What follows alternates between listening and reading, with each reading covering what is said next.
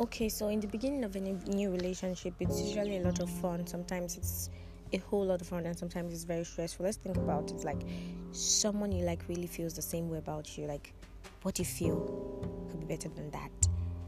But even if both parties are on the same page, feeling wise, it's still important to maintain decorum because no matter how into each other you both are, there's still some right and wrong ways to begin any new relationship that can ruin the whole thing.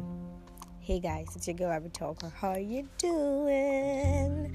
I know, yes, it's been a really long time. I did not make one podcast in March. This is the longest I've ever gone silent on a podcast, like ever a month, and I've been doing podcasts for up to a year now. Okay, so I really missed you guys. Welcome to another episode. It's April 1st. Happy new month. And I titled this podcast, Do Not Be the Fool. Do not be the fool. This is basically going to be a podcast where I'll be talking about the don'ts in relationships. When I say relationships, I mean friendship, courtship, sexual relationships, emotional relationships, anything that can be tagged a relationship. So now let's start with don'ts. I think the first thing you should not do in a relationship is break confidentiality. I'll explain this. Now, as you spend more time together, as intimate partners or as friends, you begin to share some vulnerable and sacred thoughts, feelings, and memories with each other. Now, those intimate experiences can run the gamut from telling someone about how painful your trauma was, or hostility that you feel towards a family member, or how hurt you've been in your previous relationship. Now, all these things, as you reveal them, it makes you fragile and they're sensitive experiences to you. So I believe that when someone tells you stuff like this, you do not break confidentiality. It is so wrong. Like, you should hold those things sacredly and you should not share it without the other person's permission. I don't want to be your friend and I tell you something and then your friend that does not know me happens to know about what I told you. Do not talk about my issues or talk about me to a friend that is not my friend. Your friend, but it's not my friend. Like, who does that? Anybody at all, like, you should just learn to respect the sensitive feelings of people. It's a really no for me. Now, okay, so another point is withholding. I believe that true friendships and relationships should not withhold things. Now, partners who treasure honesty, authenticity, and truth, I would say that those kind of people do not hold back their thoughts or feelings, because sometime in the future it can just unexpectedly explode and it comes with painful consequences. Now, a routinely withholding partner may be having thoughts, feelings, or intended behaviors that could eventually hurt the other partner without ever giving the other person the opportunity to vote. So now that policy would eventually destroy trust in any relationship or friendship. So another thing is you should not withhold things. If you really like this person, if you really want to be friends with this person, or want to be a partner with this person, business partner, whatever it is, do not withhold important information, because later it could become an issue. Okay, now another point for me is hitting below the belt. Over time, most partners, they know enough about each other to understand and acknowledge which behavior they could say or do that could crucially hurt that person. Now, expressing any of those, especially during an argument, can leave deep scars and eroded trust. Successful partners always keep in mind exactly what they must never bring up, especially during a time of animosity or stress. Now, take for example, I'm in a relationship and I know that my trigger for me to get mad is someone talking about my family. And you as a friend or my partner knows that. And then I'm in duress and I'm in stress, or I'm stressed out and something is going on with me, and you bring it up. You know that's a trigger for me. That's so wrong. Like, that's you hitting below the belt. That is so low for whoever you are. You shouldn't even do it. You shouldn't even pick someone's weak point and use it as a trigger for the person in an argument or a fight. It's so very wrong. It's so disrespectful. What happens after the argument? The person notices that you're so low, you're so dumb, that you can do stuff like that. So next time, they don't let you know things about them that could hurt them. So sorry about my voice. during the holiday, my holiday from podcast, I really wanted to tell you guys how my life went, because I really wish you guys are fine, and I know and I hope that you guys are fine. During the holiday, I had a 1 month break in March. I was writing exams in school, and I was supposed to start on the 8th, but it got postponed. So I started the next week, and I was preparing and all. I had sleepless nights and stress all the way. But I'm done now. I'm done, and I have like a 2 weeks break. During that period, I actually had serious cold, fever, catarrh, cough. So like my voice, I was so glad I wasn't even recording any podcast at that moment, because I knew that I would sound like shit. But the moment I got better, I still have a little bit of it, but it has gotten better. So I believe, oh my God, I've not talked to my people in a while. This podcast, I was going to have someone on it, but I was like, no, let me just commune with my people. It's been ages, like it's been a while. Now, another point in relationships and friendship is loading the emotional basis. Now, when either partner feels powerless during a conflict, he or she may try to strengthen the platform by citing other sources. Everyone agrees with me that that's a quote. Now, my whole family thinks that's another quote. Even our therapist agrees with me about that's another quote. Now, successful partners make it a point to simply tell each other when they feel cornered or powerless during an argument, instead of loading emotional basis. They count on the other person to listen and respond successfully and supportively. Now, very rare is winning an argument by telling the opposition stuff like that, because it loses the intimacy when you employ that strategy. Like, it's a very bad strategy. You don't have an argument with me and now say you're the only one who thinks that everybody else feels like this, everybody agrees with me on this, why are you the only one who's different? That's a very, very wrong ideology to put up. Okay, now blame is a very serious problem, a very, very serious problem. When I say blame is a serious problem, let's talk about it now. Volumes have been written about how damaging the effect of blaming are in an intimate relationship or friendship. One of the most confusing and destructive varieties of blame is when one partner attacks the other for something that he or she is also guilty of doing, whether consciously or unconsciously. Projecting one's own fault into the other person is really destructive. Now, look at the situation. I know someone who is married with 2 kids. She used to work in Shell. I said that before. I think I've told some people the story personally. She works with Shell, or used to work with Shell. Her husband, out of, machoism, I'll call it that, asked her to stop and told her I was going to open a store for her, a boutique. He did. It was a very nice boutique, big and all expensive stuff. She traveled out of the country to get stuff. And all of a sudden, he locked it up because he believed that she was cheating. Normally, he was an abusive partner, okay? So he actually believed that he was cheating. Why? It's something people do when they know they do something. They begin to feel like everybody else does that thing.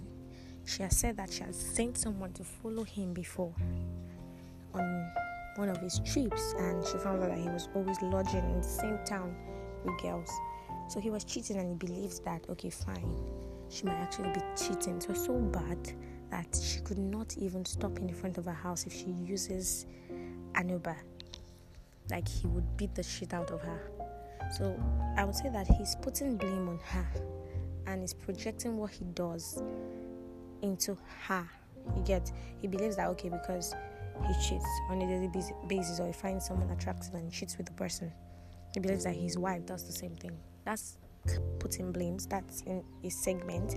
But some people naturally, they do something and they just don't want to take responsibility. They are naturally irresponsible people. They just want to put the blame on somebody, and they always do. Now, another destructive blame behavior is putting down the other partner when he or she cannot or does not want to do what the blamer wants. Now, if I want you to do something and I see that, okay, you don't want to do it, and I start blaming you, it's because you did not do what I said you should do. It's wrong. Like, no partner can always give the other what he or she wants. Blaming only makes the situations worse, like extra worse. Now, chronic nagging. Oh my God, I think everybody is with me on this one, because nobody likes a nagger. It's like a turn off. Now, Unsolicited advice is really welcome, especially if it is negative. Nagging is the continuous repetition of preaching instructions or directions that the other partner has not asked for or doesn't even want. Your friend might not want that particular advice, might not want that instruction, might not want that direction or preaching, and you constantly do it. Most partners being given constant cattle prods to live their life as the nagger wants will eventually rebel, disconnect, or sink into a passive-aggressive reaction. If you continue telling me, do this, do it like this, I think you're wrong, you keep doing this, you're always nagging, saying one thing repeatedly. You want me to live my life the way you want it to be. Somehow, I will find a way. I go just disconnect. That's just the common thing. The normal thing is I will disconnect. I will rebel. If it's a parent-child relationship, I would sink into a passive-aggressive reaction, because why do you always want it to be your way? That should be my reaction, isn't it? Now, another thing is broken promises. Broken promises, when either partner asks for something important, it is crucial that the other person should be honest about their ability or willingness to grant it. This thing really annoys me, like, especially on my own. It really, really annoys me. Why? I ask you for something. I don't know if you can do it or not. I'm asking because I don't know. And then you're not being plain about your capacity or your ability to do it. All you want is just to make me feel like you can do it. You might be doing it from a good part of your heart, wanting to give me hope that you would help.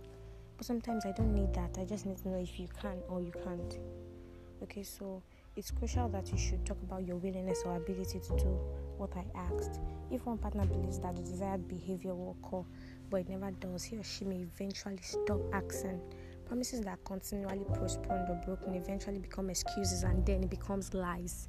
So any partner that continually exposes the other partner to disappointment and the illusions of broken promises will eventually have that partner stop asking for things from you. It's just a normal thing. If you ask someone for something constantly all the time and gives you, I will do it, yes, I'll give you the money, I'll transfer you this thing, I'll buy this for you, don't worry, I have it covered, and then he doesn't do it. First time, second time, third time, continuously, you just be like, okay, let me not ask again. When he wants to, or if he really wants to, I don't need to ask him, he'll just do it, because now he's saying he would or she would, and he or she's not doing it. Okay? And that thing is character assassination. Character assassination, very wrong. Now, all partners, friends, parents and children have conflicts. It is normal. Now, even when their relationship is mostly compatible, they can still get frustrated at how their partners or friends or family is behaving. But successful partners, I'm using partners because it's a partnership, whether friendship or whatever. Now, but successful partners know how to fight fair, because they know their disagreements will become more ruthless if they don't. Now, character assassination is very heartbreaking. The partner's angry expression eventually goes from challenges to unwanted behaviors to mean attacks on the core of their character. They say things like, you always go for the guts, don't you? Let's just face it, you're an asshole, and you've always been. You hate men, why don't you just admit it? You're really an insensitive person. Words like that, you're just basically killing that person's character. We're having an argument about something. Let's say we're having an argument about gender equality, sorry to use that example, and you tell me I really just hate men. I don't hate men. I just believe that we should be equal. And then you're trying to make me feel like we're not on the same page on that level. Even if you don't believe what I believe, at least respect what I think, right? Now, respect what I think and try to, pick out something from what I think. It might just get you thinking differently. But if you feel like you should always use it to make me feel like I'm saying, no, I'm not something like I'm saying, make me feel like I'm a bad person, and it's wrong. We're all learning, right? We're all learning. Now, exploitation is another bad thing. Caring partners know of each other's vulnerabilities and are careful not to take advantage of them. For instance, some people are just natural givers. Others feel immediately guilty if they disappoint their partners in any way. Now, people who have social anxiety can't handle a group of people or social surprises. Absent-minded people sometimes lose themselves in private thoughts without meaning to exclude the other person. Now, people who care for each other understand that their partners, their friends, innate personality characteristics are part of those people. They don't use those traits to their own advantage. The fact that you have a friend who gives does not mean that you should keep asking for money from the person. The fact that you have a quiet friend doesn't mean you should take advantage of it and talk to the person anyhow. The fact that you have a partner who apologizes all the time does not mean that you should keep making him apologize or her apologize. Now, boundary violations. I always talk about boundaries, friendship boundaries. If you listen to friendship boundaries, that's like one of my favorite podcasts because it was just being real. Many of us do not have boundaries in every relationship that we set. Boundaries violations include, it could be physical or emotional behavior that makes the other person feel uncomfortable or threatened. It is sadly common to find that intimate partners in unsuccessful relationships do not remember or do not care or do not even respect or honor their partner's physical or emotional boundaries. Same thing with friendship, same thing with parents, same thing with every relationship out there, every social gathering out there. You don't respect my physical boundaries, don't respect my emotional boundaries, don't be in my life. Just get out. What are you there for? Because when intimate partners experience a boundary violation, they are likely to feel like a symbolic prey to people that are hunters. They feel like the prey and the other person is the hunter. Now, their natural response will be to fight or to flee or to become immobilized. Now, all three responses are counter to trust and will eventually, at the long run, destroy their intimacy. Now, partners who value and respect each other willingly and consciously, they usually embrace the do's and avoid the don'ts. Do not. These are things that I don't like. These are my boundaries. Emotionally, do not cross this boundary. Physically, do not ever try to hit me. Those boundaries are not like they are always respected by partners who are in successful relationships. But when we're in a relationship that is not successful, that's when the issue starts. That's when we have issues. Now, partners who value and respect each other willingly embrace the do's and avoid the don'ts. I said that before. Now, they know that they cannot achieve perfection in following them, nor do they expect to, but they realize how important it is to apply these behaviors as part of the commitment they have made to each other. Now, another thing is to respect yourself. Treating yourself well sets an example for how people should treat you. It signifies what you will and will not tolerate. Now, there's nothing wrong with being principled, knowing yourself and being yourself. Do things for yourself too. If he calls you with an impromptu date invitation, but you need a self-care night to put on the face mask and snuggle with your friend, suggest a different day. Do not feel like you are entitled, or he's entitled to having to see you when he wants to, or she's entitled to seeing you when she wants to. Okay, I'm not saying that you should not be selfless, but learn to put yourself first and learn to treat yourself the way you want other people to treat you. Do not degrade yourself.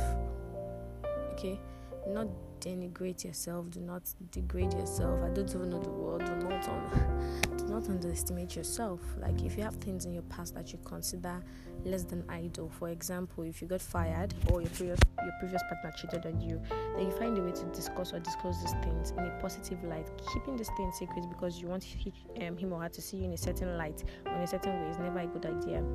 Being vulnerable is part of dating, especially in the early stages of a new relationship or friendship. So you shouldn't feel any shame in sharing about your past relationship, your family, or anything for that matter. No one expects perfection. So hiding experiences that shaping you into what you currently are is totally not necessary. Do not snitch. Do not snitch in relationships. I said that before. That's the same thing about sharing information about me. I don't like distracted people. Maybe a turn off for some people. I want you to be in the space with me. I was listening. I think I was listening to a podcast, and I think it was Timmy Otedola and Mr. Easy's podcast, where they said she said something about someone being. I think Timmy said that she hates people that are distracted, people that are there but they are not there. They're in the room with you but they're not seeing what's happening. You're talking to them, they're distracted, and one thing they've said before, you've said to them before, they ask you that question again to show you that they were not actually listening to you in the first place. Now, people with low mentality, when somebody mentally is not on your level, I feel like you should not even go there. Do not even try to, okay, I'm attracted to this person physically. You have to be there. You don't have to be there. You have to be with someone who matches your capacity mentally, physically.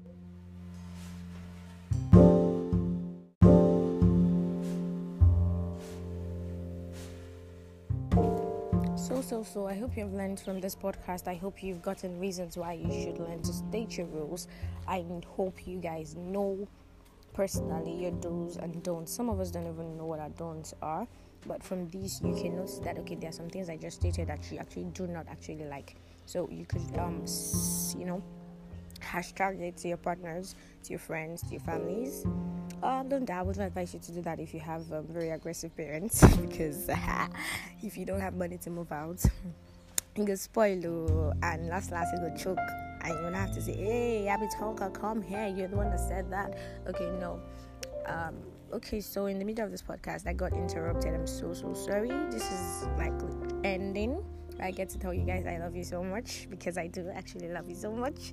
Actually, you guys know that I love you because you are the ones that have loved me first, and I've decided to love you back. And no, I think I loved you first. I think I did. Okay, so it's been amazing on this podcast because I've said some things that I never knew I actually had upstairs. It's been surprising to know that I actually learned from my podcast sometimes. Thanks a lot for listening to this episode of Talk It Out with Abby Talker. It's April Fool. Please do not fool anybody, and please do not be the fool. Okay, have fun. Have a great week. On Instagram is still at Abby Talker _ on WhatsApp 0908681311. Twitter BrownGem _ Abby. On Clubhouse is Abby Talker. So do not forget to hit me up if you need conversation. You want to have fun, you want to meet me, you want to take me out, you want to sponsor, I would always be available for all that kind of stuff. Have a wonderful week. I'll see you in the next 1 week when I'll be making a second podcast for April, and this one I really hope to have a very controversial topic with a very crazy friend who would amaze you guys. So watch out for the next one. I love you, and here we go. Bye.